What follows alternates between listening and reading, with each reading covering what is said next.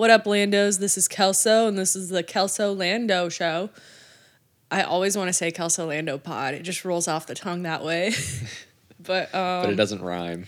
It doesn't rhyme according to Sam. And Sam is, as we've learned by the book, he's... According to me, it doesn't rhyme.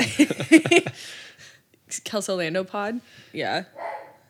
It doesn't rhyme? Yeah. I mean, according I guess there's two rhymes versus three. Kelso Lando Show? What's the other? Oh, Kelso rhymes with Lando. Rhymes with show. Yeah. Well, my thinking on it was that it didn't need to rhyme. Because even though it rhymes, I feel like it rolls off the tongue a little less.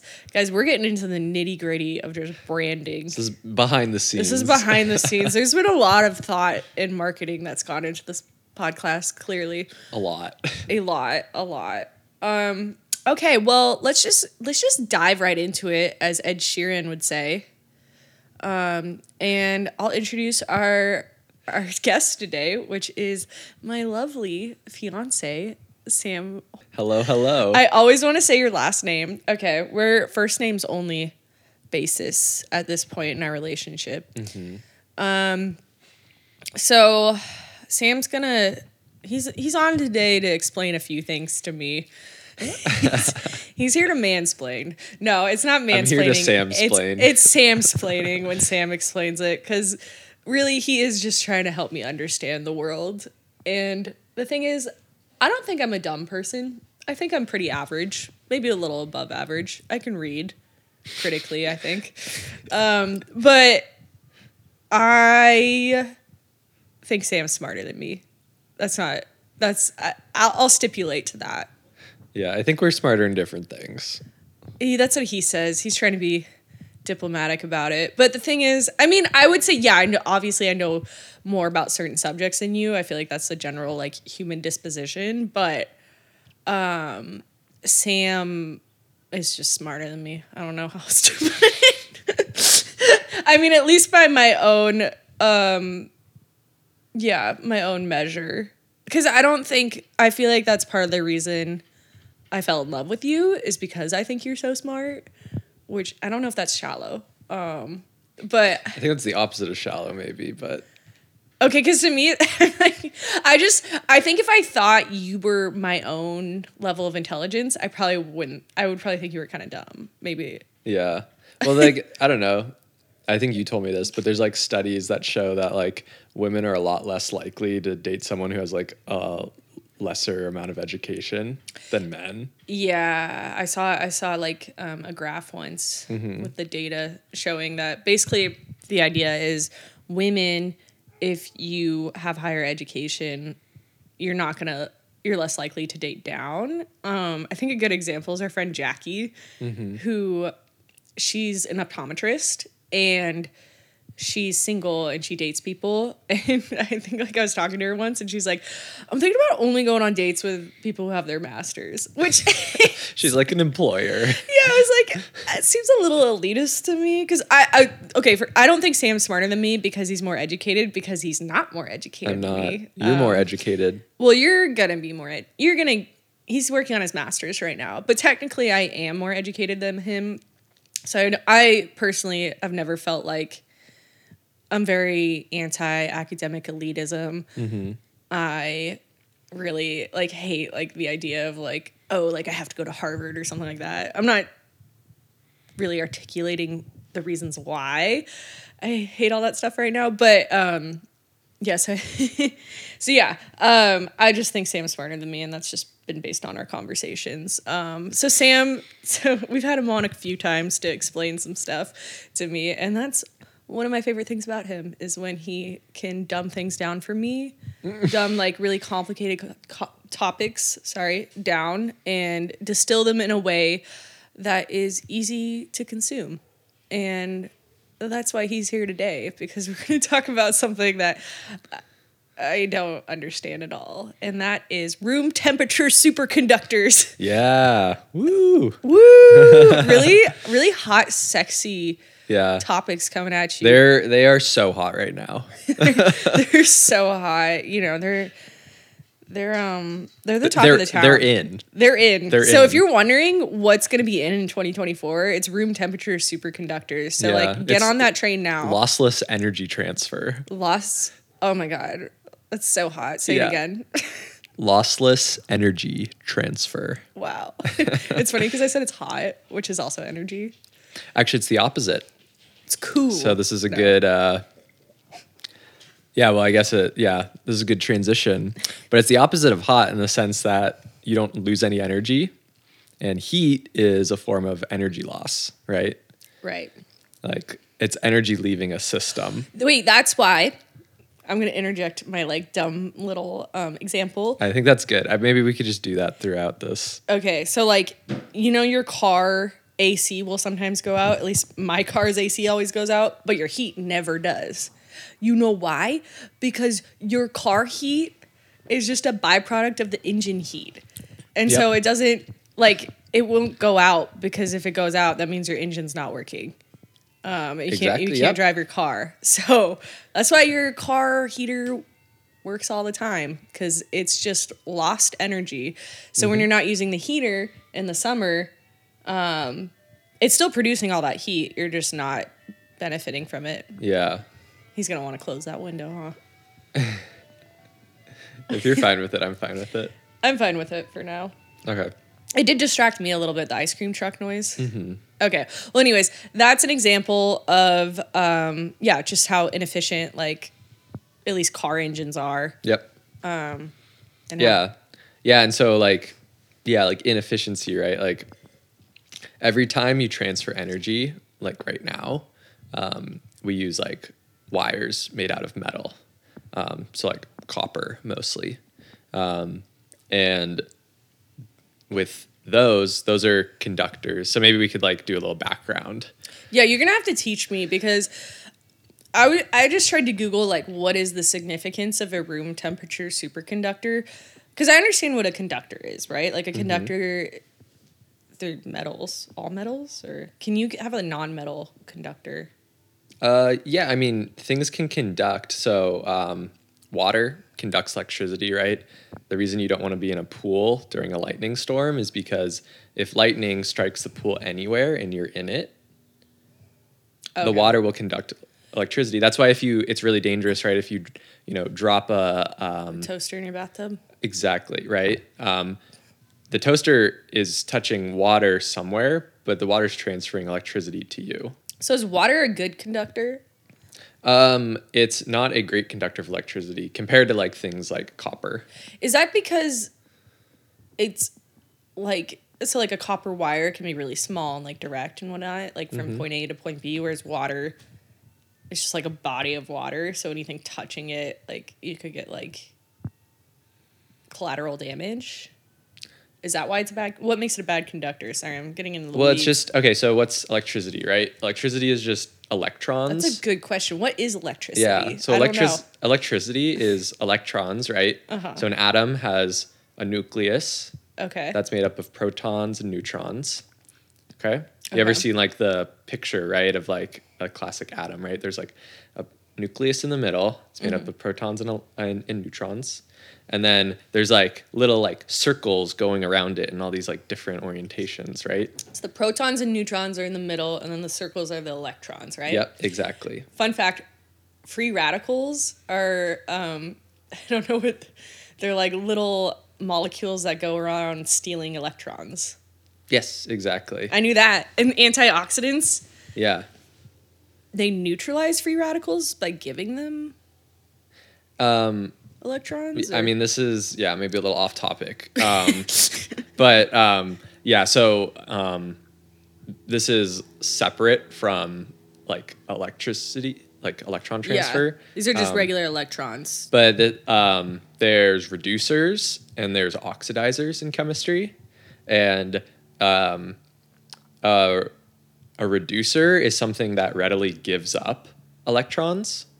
So it usually is some kind of compound that has too many electrons. Okay. Because going back to the atom, you have protons and neutrons, right?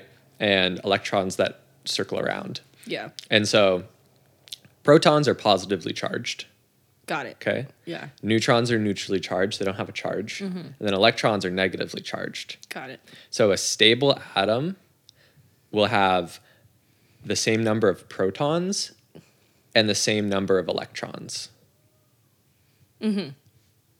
So a reducer is usually a compound that has more electrons than protons. So it wants to give those electrons up. Okay. And an oxidizer is the opposite of a reducer. So What's his steal? it has more protons than electrons. So it wants to take electrons from other things. Free radicals are oxidizers, which means that they will take electrons from things. And antioxidants are reducers, meaning that they will give electrons to things. The reason the free radicals are bad is because they take electrons from things in your body, Your cells. from atoms in your cells, which is bad, probably because those atoms need those electrons. And then what happens is they probably need those electrons, and if it takes an electron from an atom that forms a cell, that cell's DNA might be messed up by that, I think. Yeah, And I mean, then because DNA is made out of atoms, right? So if an atom in a strand of DNA loses an electron and becomes destable, I don't know, maybe it like messes up like the form of the DNA. Or there could be some sort of tumor suppressing gene that you have that the free radical messes up.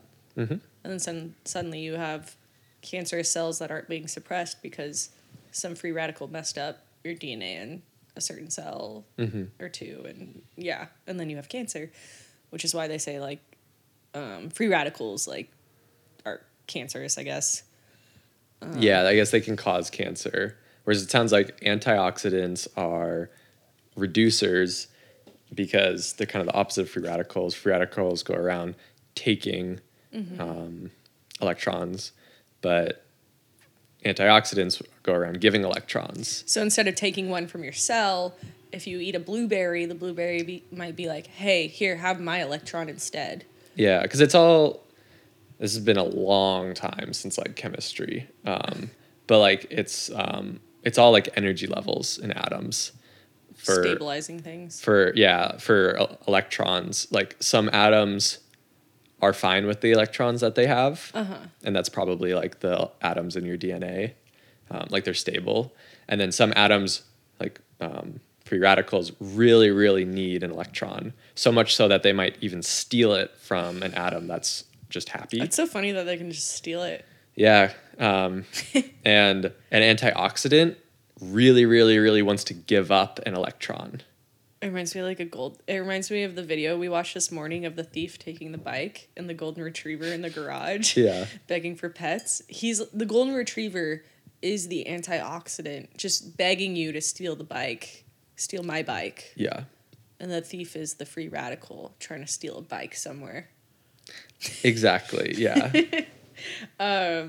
So yeah, that's why blueberries are important. I think a better example is, I think the better example would be like if you had like a guy who really wanted to steal a bike, and normally what he does is he breaks into your house and he steals a bike, and that you don't like that. Like you're the DNA, right? Yeah. Like I need that bike to go to work. Yeah, like you're an atom in the DNA, and maybe and the thief is the free radical, like trying to steal the bike, and the bike's an electron, and you're an atom in a piece of DNA, and an antioxidant would be like someone who's going around just giving away bikes, like a nonprofit. Yeah, just handing out bikes. And so instead of stealing your bike, maybe the thief will just take one of those bikes and just be on his way. And that's why you eat antioxidants. It's like capitalism, but for biology. Yeah, that's funny. I never actually really thought about how an antioxidant works, but yeah. I mean, I did listen to that Stuff You Should Know episode, I think. I feel like a lot of times when I listen to those episodes, you're in the car because we're on a road trip. So that's where I got the basis of my knowledge in free radicals. Okay. And one of the main things I remember from that episode is that hydrogen peroxide is free radicals. Like it's kind of an unstable thing, which is interesting because we use it to like treat wounds and stuff. Like I put it in my mouthwash.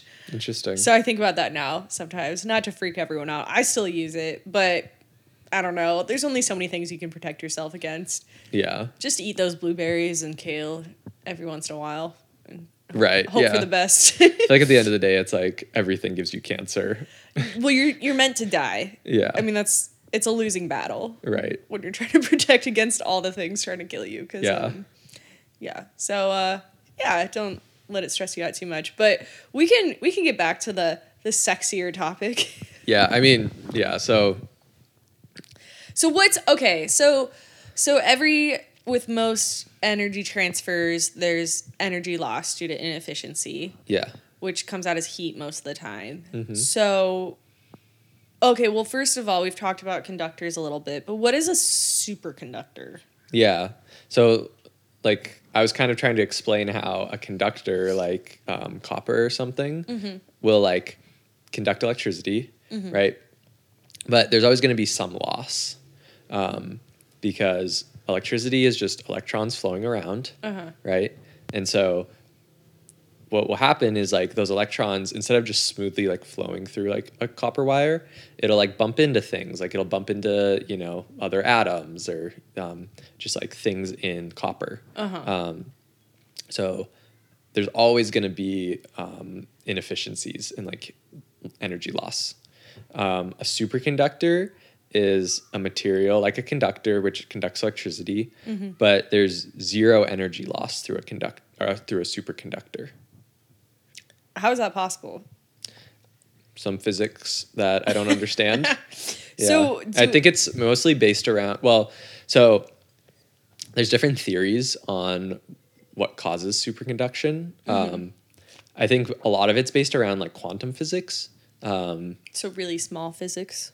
Yeah, smaller than atoms. Guys, I'm a humanity social science gal, so Yeah. So yeah, like why are certain materials superconductors? I think that's a little beyond my pay grade. But something to do with quantum physics, which is like... Well, there's different theories, and this is actually something like that's kind of interesting, is like the new material that they've discovered is they think maybe based on a different theory of superconduction than the one that the other superconductors we have are based on. So we have theories for superconduction, and we've been looking for a superconductor, and this one that's recently been kind of discovered is based on a different theory of superconduction. We don't... Might be. Yeah, no one knows. No one knows, but it might be. Yeah. And if that's the case, if we have like prominent theories of superconduction, would that, I guess this is kind of, I'm just asking for your opinion, but would that maybe perhaps limit the like ideas of what a superconductor might be? And I guess if that question doesn't make any sense, like I'll give an example, like gravity is like the theory of the universe, right? Like that's how like our solar system works. That's how everything works. So we try to always explain things within that theory. Could like having a theory that we base most things off of, like in this case, could that be a reason why like we haven't thought of this superconductor until now? Or is it just one of those things where it's like we really don't know much about the subject, and so the theories on superconductors aren't that controlling of where research has gone? I have no idea. He has no idea. Yeah. Okay. I don't know anything about the theory of superconduction. But do you think that's like a possibility? Like yeah, I mean that's probably one reason why it's taken so long for someone to look at this substance in particular, is because according to this, everything I heard, like the people researching this material, were looking at alternative theories of superconduction. Before this. Yeah. Okay. Because I always wonder that with science. Like, it makes sense that we have theories and stuff because we're trying to discover what we don't know. So you have to have some sort of, like... I mean, in anything, there's usually a thesis or, like, some sort of basis that you're trying to test, which I guess frames your entire question sometimes. But if your frame is wrong, then it could mess up the questions you ask. Yeah, I guess. definitely. Yeah. I think it's just interesting. I feel like that's like the social part of science, you know? Mm-hmm. Like how has like the scientific theory that we've worked out, like how does that limit us in some ways? But then it also makes us ask pointed questions, right? I don't know. Maybe I'm going too far off this. Anyways, so so this so we're talking about superconductors. And then a superconductor, for whatever reason, is just a conductor that doesn't have any inefficiencies, doesn't lose any heat. Like the atoms are not bouncing off the walls of like the copper wire. It's just flowing free and fast. So what are like the implications of having just like an easy superconductor in general? Like what would be the benefit of having, well, I guess a room temperature superconductor? Because Yeah. based on the fact that it's exciting that there's a room temperature superconductor, I'm guessing that we've been able to develop other superconductors that aren't operable at room temperature, which doesn't really work out for most everyday uses. Yeah. So, a room temperature superconductor, what are the implications? I mean, do you want me to describe like why we haven't been able to discover room temperature superconductors? I mean, however you want to. I mean, could we start with the like why it's exciting? Yeah, I think that's Yeah, because I don't know why I should care at this point. I mean, so basically, anything that has to do with electricity transfer, you can do without any losses. So, like, I mean, just think about like anytime you use electricity right now, we lose electricity through that process of transferring it. If you had superconducting wires that operate at room temperature, there wouldn't be any energy loss. So we'd have a lot more energy. So first of all, we'd have a lot more energy, just like very basically. But like, what would that like enable? So one thing is, for example, there's been like a lot of studies into like nuclear fusion, right? Which, do you know what that is? I know there's fission and fusion. One is taking an atom apart and one is putting it together. Yep. Yeah. I don't know which one is which, and I don't know which one. Can't remember which one we. And it's also what creates like an atomic bomb, right? Yeah. So yeah, nuclear fission is what causes an atomic explosion. Nuclear fission. Is Fission. that And coming together or breaking apart? That's breaking apart. Okay, so that should be easier to remember. I'm trying to think of a mnemonic to remember fission for breaking apart. Well, so the way I think about it is fusion is fusing something together. That's good. That's good. And so fission is something that we've been able to do since we've had the atomic bomb, right? Which is topical because Oppenheimer just came out. Yep. So hitting that. Yeah. So. So fission apart. Yep. Got it. And we've been able to do that since like the 40s. Okay. Okay. And it releases, right? It's like a nuclear bomb. It releases a ton of energy. Like nuclear reactors are based off of fission. Do we know why it releases a ton of energy when you break an atom apart? Well, just think about like in an atom, there's energy holding it together. Okay. Okay. Like. It's just potential energy. Exactly. Just sitting there holding it together. And so when you break an atom apart, it will expel that energy. That's crazy. So how did it get the energy in the first place? Is that like a Big Bang Theory kind of thing? Like probably quantum physics, yeah. Okay. Yeah. It's just crazy to think that like you have an atomic bomb within you. I mean, I guess because of the mere fact that you have atoms that could be split. Yeah. Like you have so many atoms in you. Right. You have so much potential, Sam. Yeah. Potential energy. I feel like that's like a motivational poster. I mean, honestly, though, like to think that you could probably destroy the planet, your body alone, if enough scientists. No, probably not. But if enough scientists took you apart and tried to split your atoms. I don't know if we can do that yet, but it's just like the idea of it excites me. Yeah. We're all little weapons. Yeah, exactly. You're just walking around. I'm just radioactive. I'm just potential. All potential, baby. You are. What were we talking about? Atoms have potential energy, fission, fusion. You got onto nuclear, like, Oh, fission versus fusion. yeah, and how that relates to superconductors. Yeah, so that's fission, right? Yeah. Fusion is where you take atoms and you fuse them together. Uh-huh. So like You take two different atoms and you fuse them together? Yeah. Into one atom? Yes. And that releases way more energy. Why? I don't know. Does anyone know? I'm sure we do. Some people yeah. have ideas. Yeah, okay. Yeah. That seems crazy to me. It seems like God's like weird rule, like board game rules, you know? Uh-huh. Where he's like, okay, you take one atom apart, pretty catastrophic. But you put two together, that's how you win the game, you know? Well, so that's what happens in the sun. Oh, the sun is fusion? The sun is a fusion reactor. So the sun knows how to do it. The sun knows how to do it. And the sun's super hot and it's under super high pressure. And so the way that we think we can replicate fusion is having something that's super hot and is under a ton of pressure. Okay. Okay? Because that's all we know. That's all we know. It's like dumb monkeys, just like, oh, it does it there. We can try it here. Right. Well, that's like when we look for like extraterrestrial life, we just look for planets that are like Earth. Yeah. Because like the only example we have is Earth. Mm-hmm. So life could definitely exist in other ways, but the only example we have is Earth. So we just look for stuff like us, you know? We'd probably like the stuff that's more like us anyways. Like if we Yeah. found some sort of life form that existed on a totally like hostile living environment for us, we'd be like, no, like that's weird. Yeah. But if it like we found an Earth that looked like Avatar or something, we'd probably be way more into it. Right.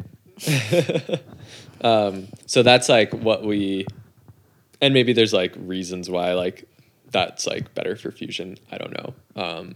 But basically like if you could, like right now we have like nuclear reactors for fission. But if you could have a reactor for fusion, you could basically power the whole world like that. With one reactor? I don't know how many. Oh. Yeah. But like we could. But with like the amount of fission reactors we have right now, we could definitely power the world with fusion reactors. We're already powering the world though, right?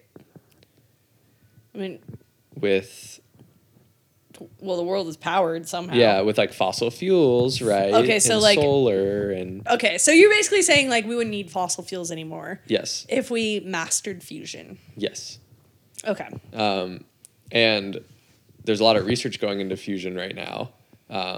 But like the way that we do it now is like we use like electricity to basically like power like lasers to like heat things up super hot. And then there's also like pressure involved. But that's all like energy you're putting into the system, right? Energy to create energy. Well, the idea is that if you could accomplish fusion, the energy you got out would be way more than what you put in. Yeah. But all of those circuits right now are made up of like copper. And so there's a limit to how much energy we can put into that system in order to like heat things up, for example. And if you remember, like since like we have just normal conductors that like lose energy, they cause heat. So right now, like the limit on why we can't like create fusion, as far as we know, is that basically we can't put enough energy into the system in order to start fusion because the whole thing will get so hot that it'll basically just like melt. Okay, like all our copper wires and like all our The systems, whole the whole thing that's set up, The whole reactor. create heat. 'Cause Yeah. we just don't have a material yet that can Transfer that much energy. transfer that much energy without losing enough. Okay, and then in transferring, so like when we've tried to transfer that much energy, our systems are so inefficient right now that it creates so much heat that everything just melts. Yeah, I mean things aren't literally melting, but that's what would happen. That's like That's why on we paper can't. when we run the simulation before we actually do it and like cause like a meltdown. That's what would happen. Yes. So, okay. So from here, my guess is that the benefit of a superconductor is that you don't have that meltdown and that you can create enough heat to create nuclear fusion without having the reactor meltdown. Yeah, because there's no energy loss when you're transferring electricity through a superconductor. So there's no heat created by that. Like, So of it course, could you're creating heat in the reactor, like via like lasers and other things, right? But But that's heat you want for the reaction. yeah, it's not wasted heat that's just going towards like melting the reactor. You're getting energy exactly where you want it without any losses. So it's like if your car engine worked and moved your car, so you have that energy, but there was no heat coming from the engine. So you didn't your heater essentially didn't work because your car engine was just so efficient.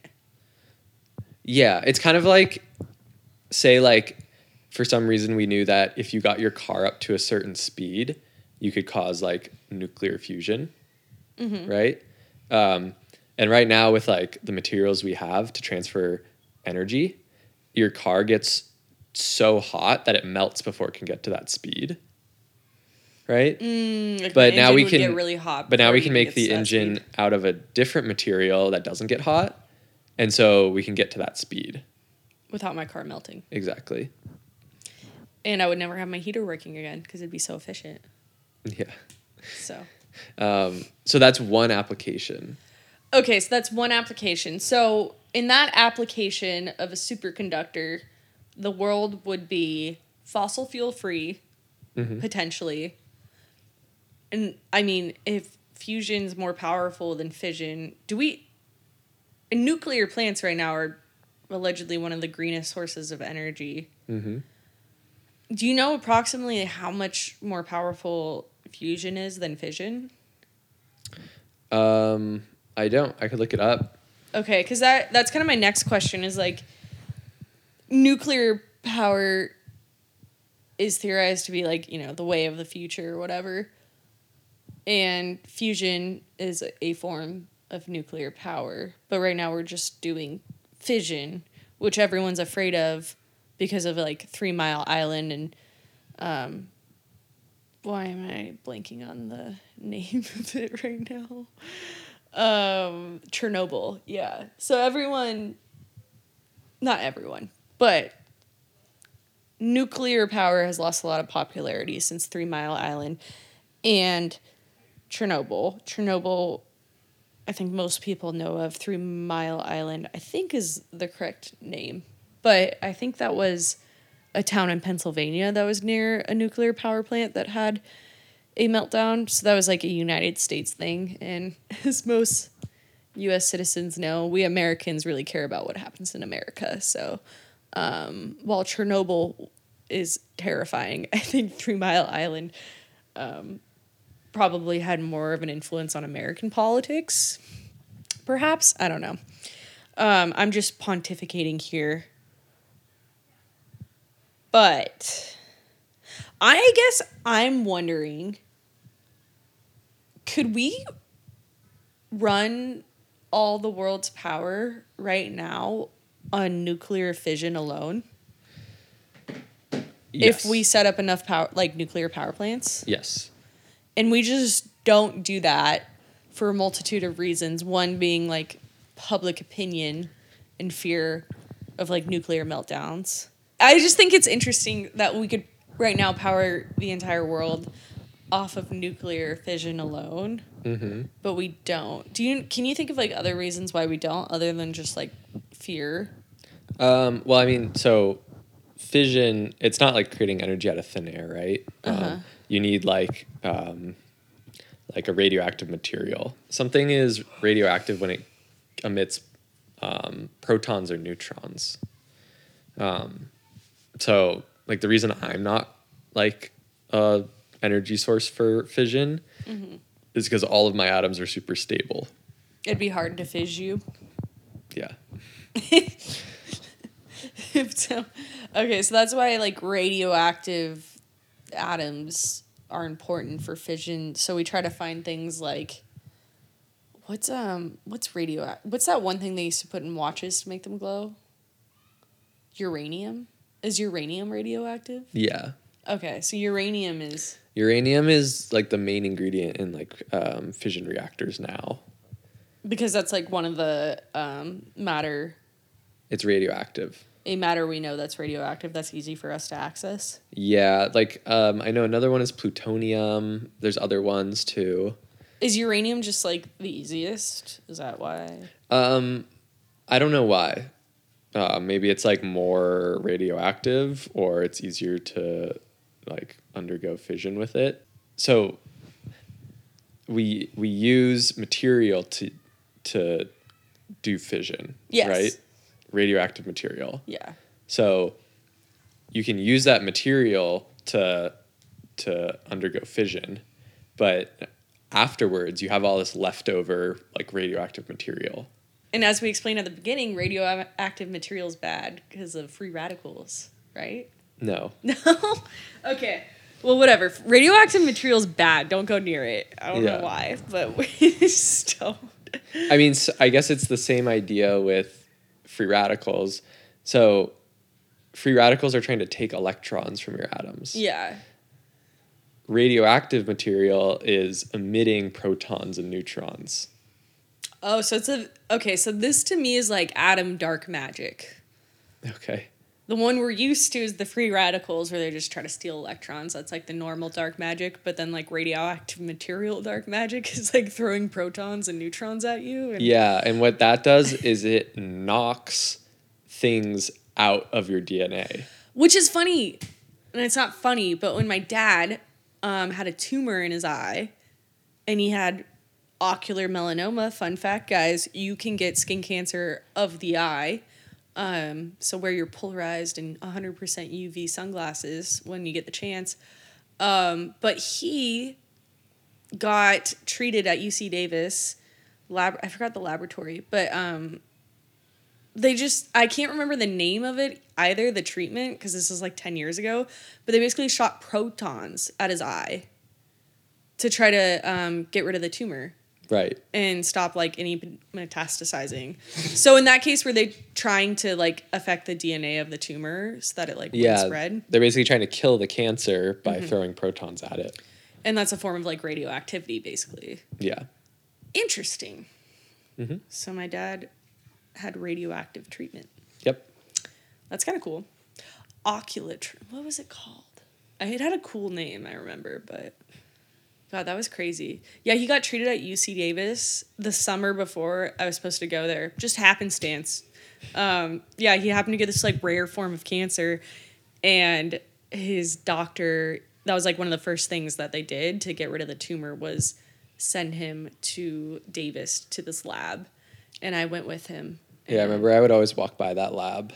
Yeah, it was kind of crazy for me because I was like, oh, it's fate. My dad's cancer is getting treated at the college I'm supposed to go to, but it's just cool. It's just cool that you go to a good college. Anyways, okay, so one of your theories is that there's leftover radioactive material after doing nuclear fission, which is probably one of the reasons we don't have more nuclear power plants. Yeah, I mean, it's not my theory. Like, that's a fact, and there's nothing you can do with that radioactive material.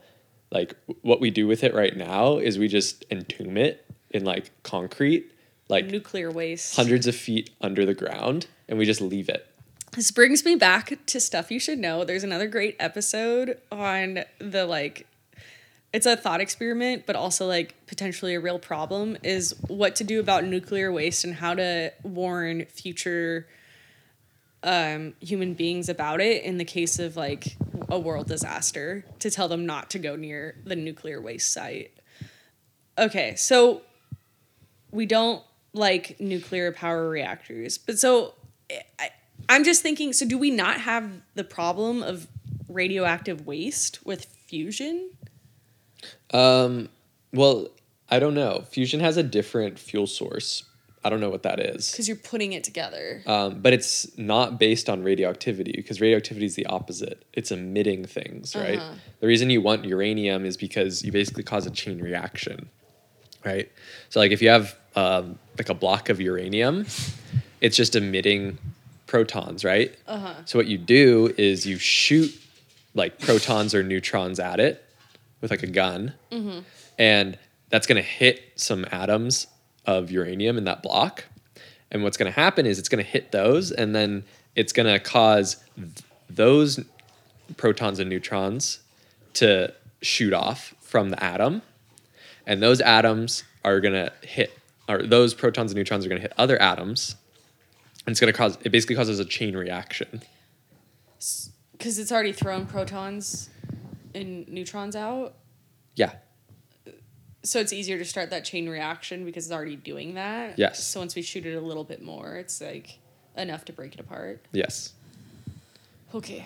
So that's how fission works. Fusion's the opposite. You're putting things together. So there's some fuel source for fusion that we would use. But it's not going to be radioactive because that's precisely the property you don't want. Yeah, you don't want things emitting. You want it to be really easy to fuse together. So like in the sun will fuse like atoms of all kinds, like different elements. But like the most basic one is it takes hydrogen, which is one proton orbited by one electron. And fusion works by, at the most basic level, like smashing two atoms of hydrogen into one atom of helium. And helium's defined by having two protons. Yes. Atoms, or all matter is defined by its protons, no? Or yes. Yeah, like different, well, yeah, elements are defined by the number of protons they have. Okay, so we've talked about one use of the room temperature superconductor. Are there other potentially world-changing uses? So, like quantum computing. Really small computing? No. But so like right now computers are based on transistors, which are like little gates. Like they're either open or they're closed. A binary, huh? Yes, exactly. So like you ever see like ones and zeros? Yeah, that's all it's all. That's just telling a transistor to open and close, open and close, open and close. Okay. And you can program a computer to do certain things based on like that pattern. How many zeros and ones you have? Yeah. But quantum computers, they use, I think they're called like qubits or something, qubits. But those are basically the transistors. It can be open and closed at the same time. And so somehow you can do computation with that. So it can represent a 0 and a 1 at the same time. It's Schrodinger's qubit. Yeah. Somehow that, I guess, leads to exponential increases in computation. Okay, well, I don't even know what you said a quantum something in there. Okay, so supercomputing is cool and like could have cool ramifications because we could figure more things out. Okay, so one example I know of with quantum computers is that right now we can encrypt messages like across the web. Like when you pay for something, my credit card's encrypted. So it's not like if your credit card wasn't encrypted when you pay for something, anyone on the internet could listen in, and if they saw that like transfer of information, they could just have your credit card information. But we encrypt that information so that only like certain people, so only like the person who's processing your payment can decode that. And it's basically you do that using an algorithm, and an algorithm it's basically like a recipe. It's like you put something in, something happens, and then you get something out, right? So there's different encryption algorithms. So it's like if you have the key, you can figure it out. Exactly. And the person who's processing your payment has the key. They have the Rosetta Stone. No one else has the key. They can't see it, right? And that's basically how the modern internet works. Is there's one algorithm called RSA, which is like basically used all across the internet to encrypt things. And it's just like basically a math problem where if you have the key, you have some numbers basically that allow you to solve the math problem. But there's an idea in computation called brute force where you could just try as many keys as you could think of until one of them works, right? So if you have a really powerful computer, you could try, like these keys are like hundreds of digits. Like they're like trillions and trillions and trillions of digits, or they represent like trillions and trillions. So they're like hundreds of digits. And the only reason that someone can't brute force that is because the digits are so long that you can't try all those combinations because our computers aren't fast enough. Right? And you can't do it manually because it would take you 800,000 years. I mean, our computers can't do it, right? Our computers can't do it, so you definitely can't. Yes. Okay, so our computers can't do it because they're not powerful enough? Yeah. They can't try all those combinations. They would need more energy. They would need more they would need more speed. It doesn't matter how much energy you put into it. Well, they would need more speed, which requires more energy? Which requires a whole different kind of computer, a quantum computer. Oh. And so quantum computers are way faster than our current computers.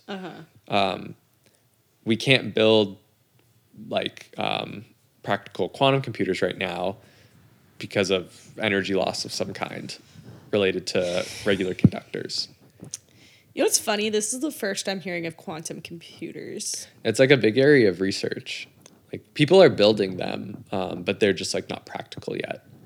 It's like before the personal computer at home, like when they used to have just only computers and like research institutes and whatnot, because it wasn't like practical to make for everyone's home use or like office use yet. Is that a similar idea? Yeah. Okay, so that's like a downside of having quantum computing for everyone. Yes. So we would just need to figure out a new way to encrypt things.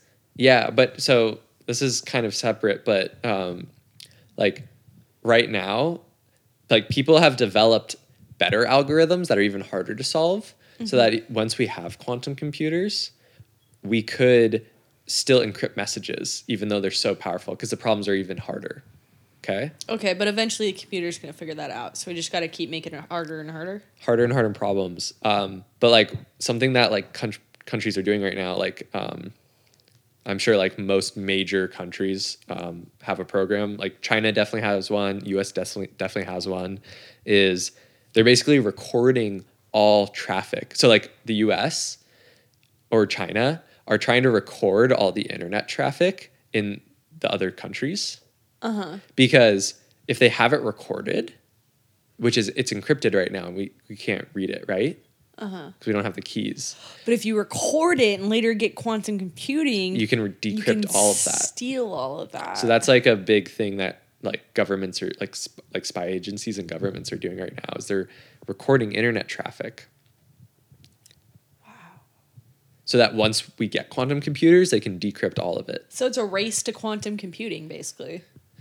Yes. Yeah. I mean, once the first country to like make it right gets access to all the data from all the other countries and can also figure out how to encrypt better going forward, right? Well, we already can encrypt things against quantum computing, but we just don't. Because we don't need to yet. We don't need to. But recording all of this leaves us vulnerable to future attacks. Yes. On past data. Yeah. So like once we have quantum computers, like whatever, like say China like records like US internet traffic, right? They can see what we were doing like today, like 10 years from now. Wow. That's scary. So this is a room temperature superconductor might make it possible to have quantum computing just normalized. Yeah, I think it makes it a lot more practical for some reason. Because those computers probably require a lot of energy. Yeah, and maybe it's the similar problem with fusion reactors where like it just gets too hot right now. And you would need like a ton of fans or something to cool it down or like keep it in like a sub-zero room or some shit like that. I mean, I think that's already what they do for like these research quantum computers. Is like keep them in like an ice cold room and like lots of fans. And I think actually even, I mean, some of these research quantum computers probably use superconductors already, but they're not room temperature. So they would like say they're like a negative 32 degrees Celsius conductor. Superconductor. Yeah. Okay, so you would have them like in the frozen room, but that's not practical for like everyone to have a laptop with a quantum computer in it. You don't have a fridge you can put your computer in? I'm joking. I don't think that's funny. It's funny because I live with you, so if you did have a fridge you could put a computer in, I would know. Yeah. Okay, so we have nuclear fusion is possible now without radioactive waste, which we like because as humans, that's bad for us, radioactivity. We have the possibility of quantum computing for regular people. So like the revolution of like having personal computers at home, it could be like the take two, right? Quantum computing at home. Yes. Anything else that? Yeah, I mean, there's other, so, lossless energy transfer, right? Okay, so like supercars, like electric cars, would that be it? Like electric cars could be crazy. Well, I'm just imagining an electric car that could go like 1,000 miles per hour with no problems. Yeah. Is that possible? I don't know. Okay. Anyways, go on. So like energy transfer, right? Like you could have like solar panels in the Sahara Desert. And right now that doesn't work because if you wanted to transfer that energy, because no one lives in the Sahara, or very few people do, right? Yeah. If you want to transfer that energy to like Europe, right, you're going to lose too much energy by the time it gets there to make that worth it. If you have superconductors and you transfer all that energy without any losses, you could basically power all of Europe by putting solar panels in the Sahara. So you could put solar panels just like out in the Pacific Ocean, just like a solar panel farm floating on the ocean, and lose none of that energy, transferring it back to the United States. Yeah, or like wind turbines. You probably wouldn't have to do that because you'd probably have fusion. I was going to say, would renewable energy even matter at the point? Well, you would lose less energy from your fusion reactor to people's homes. Yeah, so we'd have fusion reactors, and then we're like, good thing I didn't buy solar panels because that's obsolete.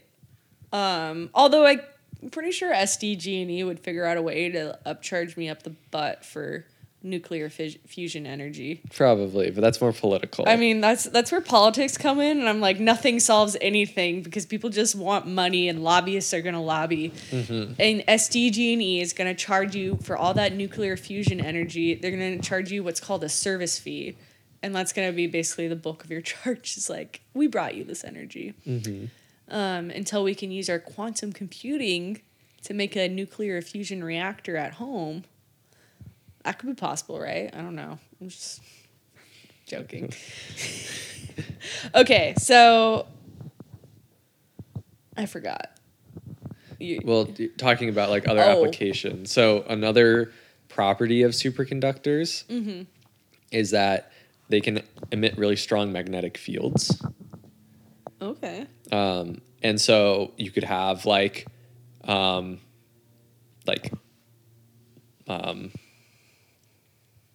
trains that like maglev trains. No.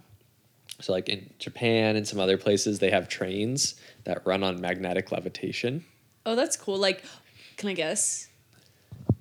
Like a negative magnetic field and then a negative magnetic field so that they repel each other, and then you use that repellent energy to push the train forward. Exactly. Fun fact. I've never heard of these trains before, but in this book I read as a kid, it was like a science fiction book. And it's in a world in the future where everyone gets plastic surgery when they turn 18 to become beautiful. But they have hoverboards that are basically based on that idea that it's like negative magnetic energy and then like repelling magnetic forces. Right. Yeah, so you could, like right now they have those. And the nice thing is that there's no friction between them and the ground because they're levitating. But it takes a ton of energy to have them operate. So it only makes sense. Why do they take a ton of energy? To create that magnetic field? To create the magnetic field. Oh. I thought it was just magnetic tracks and a magnetic train that would just... No, they have to generate that. Okay. Yeah. Okay, because your girl was thinking like kitchen magnets. No. Those, okay. So that's the thing, is that those wouldn't be powerful enough to hold like a 1,000-ton train with people in it. Okay, right? So you need electricity to produce that much magnetism. But superconductors, I guess, have way stronger magnetic fields. And so you could build one for a lot less energy. So you could basically have those all over. That'd be cool. So that's where flying cars come in. You could have flying cars. Yes. Okay, now we're getting to the juice of it. Because I heard flying cars. What time is it, by the way? 6:36. Okay, so let's try to wrap this up soon. So, yeah, I heard something about flying cars, and now this is making a lot of sense. I'm glad that we went through all the nitty-gritty details of it before we got to flying cars, because I definitely don't think I still don't understand everything, but that's cool. That'd be cool to have flying Teslas or whatever. So, the room temperature superconductor that, I don't know, didn't just get discovered, but they just ran a successful experiment where can you explain? Let's talk about LK-99. What's happening? What's the recent news, breaking news? So basically a week and a half ago, Today's August 6th. Yeah. Just so you know. A week ago, this research team from South Korea published a couple papers on this material that they call LK-99, that basically claims that it's a room temperature superconductor. And they publish, and it's a peer-reviewed? No, it's not peer-reviewed. So this hasn't been peer-reviewed yet. So I'm not in STEM, so I'm not really familiar with the publishing paper process. So you have a theory at your lab, you conduct an experiment or whatever, and then you get your data and results, and then you publish a paper on it with, your thesis or hypothesis and your conclusions, right? And then after that, people can look into how you conducted your experiment and whatnot and try to replicate it. Mm-hmm. And that's the peer review part? I mean, it depends on what kind of things you're claiming, but yeah, it's peer review is just that, right? It's people who have expertise in the same field you do look at your paper and basically verify that what you did or are claiming to have done is true. What prompts peers to review? Because I feel like everyone would want their own name on a paper that's this is what I found. Not my name on a paper where I'm I did the same experiment they did and got the same results. We're good to go. Why would you want to review someone else's work? Yeah, I mean, well, so right now, a lot of people are trying to verify. So to back up, these papers came out, they're not peer reviewed. There's a website where you academics can publish papers that aren't peer reviewed, just to the website, and people can look at them. Mm-hmm. So that's what happened with these papers. Okay. And so with that, it's not peer reviewed yet, and so people are now trying to verify what they're claiming. One of the reasons, why would people want to do that, Mm-hmm. Well, in the case of this would be a huge discovery. A lot of money. So if I was STG&E and I wanted to charge people for nuclear fusion and make more of a profit, I might pay my scientists to peer review this publication to see if it's true. I'm just I'm trying to figure out how that works. Because there has to be some sort of incentive, right, to peer review. Yeah, I mean, so one is prestige, right? Okay. Having your name attached, even as a reviewer, to the biggest discovery of the 21st century. So if Harvard's not a part of it and they want to be a part of it, they could try. Yeah. Okay. The second is with any new discovery, right, there's going to be patents and like IP related to it. Uh-huh. So this team already has some patents related to it. Uh-huh. But say you tried to verify it, and now you know how to do it, and now maybe you come up with an improvement to the process. Now you patent that improvement, and now you have the best way to make this new room temperature superconductor. Right? So I'm sure there's a lot of reasons why someone would want to, but that's one of the reasons. But I'm thinking like corporate money would probably want that too, like to add on to the patent, like because if you have the best version of the technology, if your name's on that and you own that, you get presumably paid for when people use that, right?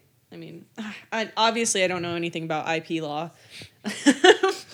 But yeah, I'm sure private industry is also really incentivized to try to replicate it. Yeah. Well, I'm just trying to I'm thinking it through because I feel like my mind always goes like things are used for money making endeavors, right? And so money, like follow the money, that's always corporate money. But I feel like this is a good example of how capitalism works and how sometimes it's good, right? Like because there's money to be made off of this, if you own the intellectual property, especially, it encourages people to peer review and possibly improve what already exists. Which is how we get the iPhone. Yeah. Okay, so they published the article. It's not peer reviewed. Anything else that's like... I mean, a lot of stuff. So it's not peer reviewed, right? They just came out with it. Yeah. And it's going to take a minute to peer review it. Yeah. Yeah, it's not going to be like tomorrow. No, so like as a little background, like there's been other claims of room temperature superconductors in the past. Uh-huh. Like just like last year, like this paper got retracted from like a big science journal because it had claimed it wasn't room temperature, but it was like some sort of like superconductor that operated at like higher temperatures than like what we have. And it turned out that like the person like falsified data. And so like Why would they do that? Because they want to be the one that has the But discovery. someone's going to figure it out. Are they? I mean, they did, but I don't know. I can't explain why they would do that, but that's probably their thinking. It's just human nature. Yeah, they probably got a lot of recognition for it at the time, and maybe they thought they could get away with it. So that's not the point. The point is that there's been a lot of like claims of high temperature superconductors before. High temperature. Like higher than what we have right now. Okay. So that's one reason that people are really skeptical is because this has happened before. Right now, this is the most convincing like claim that anyone has had, which is why it's getting a lot of attention. Why is it the most convincing? Well, because they have videos showing their process. Or they have videos showing the actual material, and it has some characteristics of superconductors.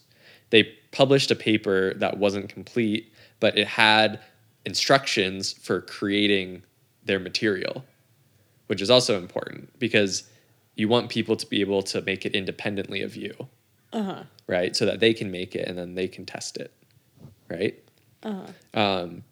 So that's one reason. Like there's a lot of drama around the actual release of the papers as well, which is kind of fun, but it shows that people believe it. That like it makes it more convincing that they aren't just faking it, but they actually think that they have something because they all want to be on those papers. Yeah. So what happened was basically. So it's called LK-99. L and K are Lee and Kim, so it's just two last names of like the main people who have worked on it. And 99 is actually the year they discovered it, 1999. So they've I saw that when had I was this. researching. Yeah. Yeah. So we don't really know how long they've thought it's a superconductor for, but they've known about it and have been interested in it since 99. Is this like an entirely new material? Like, Yes. That's why they named it, because it didn't exist before. okay, so I'm going to ask kind of a dumb question, but you know on the periodic table, when they have the main table, and then they have, these are the elements that we've added since then. Would LK-99 be like one of the elements they've added since then? No. So it's not a... It's a combination of elements. Which they call a molecule? Yes. Okay. Yep. Allegedly. So it's a molecule, a combination of elements, a special combination of elements that might add up to be a superconductor. And they've been thinking that it might be a room temperature superconductor since maybe 1999. Or, yeah. That's the year that they discovered the molecule. Yeah. And that's when thoughts about it started happening. We don't know exactly. I mean, they were at least interested in it enough to like have record of it, right? And like research it more. So anyways, they've known about this for a while. And they've been doing tests on it and stuff like that, right? And it like the first paper that got released was the story is that it was basically leaked by one of the researchers who had been kicked out of the institute like a few months ago. And it was really rough. And so at first people didn't really believe it because it was like really poorly written.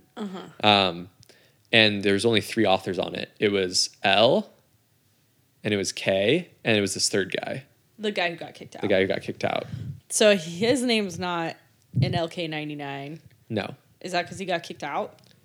No. Oh. Okay. So he got kicked out a few months ago from this institute. Or I don't know, kicked out, but he left. He's not affiliated with it anymore.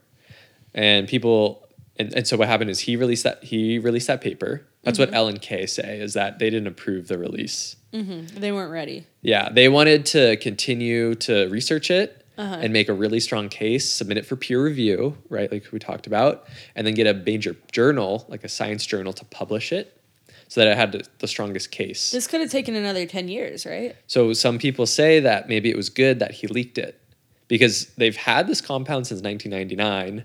We don't know how long they've thought it was a superconductor for, but some people say maybe it's good that this guy released it because who knows how long it would have taken for them to release a paper. Yeah, I was going to say, it seems like they weren't releasing it for like essentially like bureaucratic reasons, like going through the right steps and maybe wanting, I mean, I don't know what human reasons might play into that too. Like, I don't want to publish a paper on this until I know for a fact before I like put my name on it.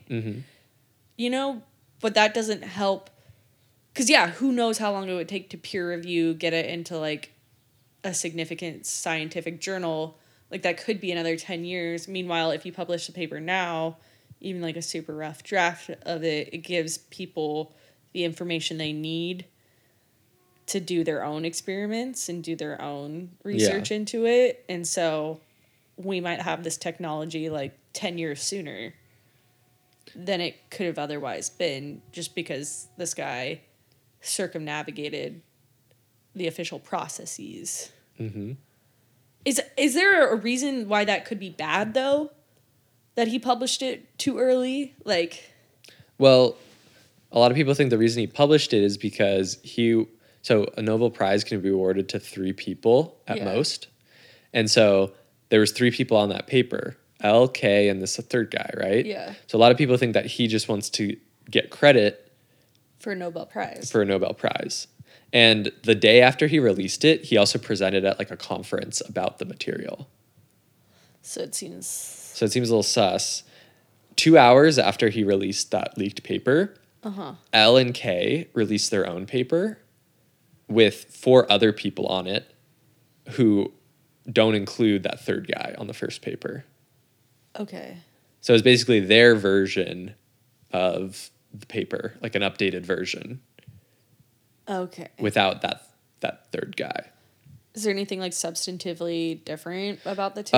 It's apparently so that third guy's not affiliated with the institute anymore. It's like a South Korean like government research institute. Okay. He's not affiliated with it anymore. So that paper was just leaked and that's it. The second paper had more information and they've been updating it like every week. So they've already updated it at least once with like additional findings. So this they're has doing been their like the own kick in research. the ass for them to just publish their own research. Yes. Okay. Okay.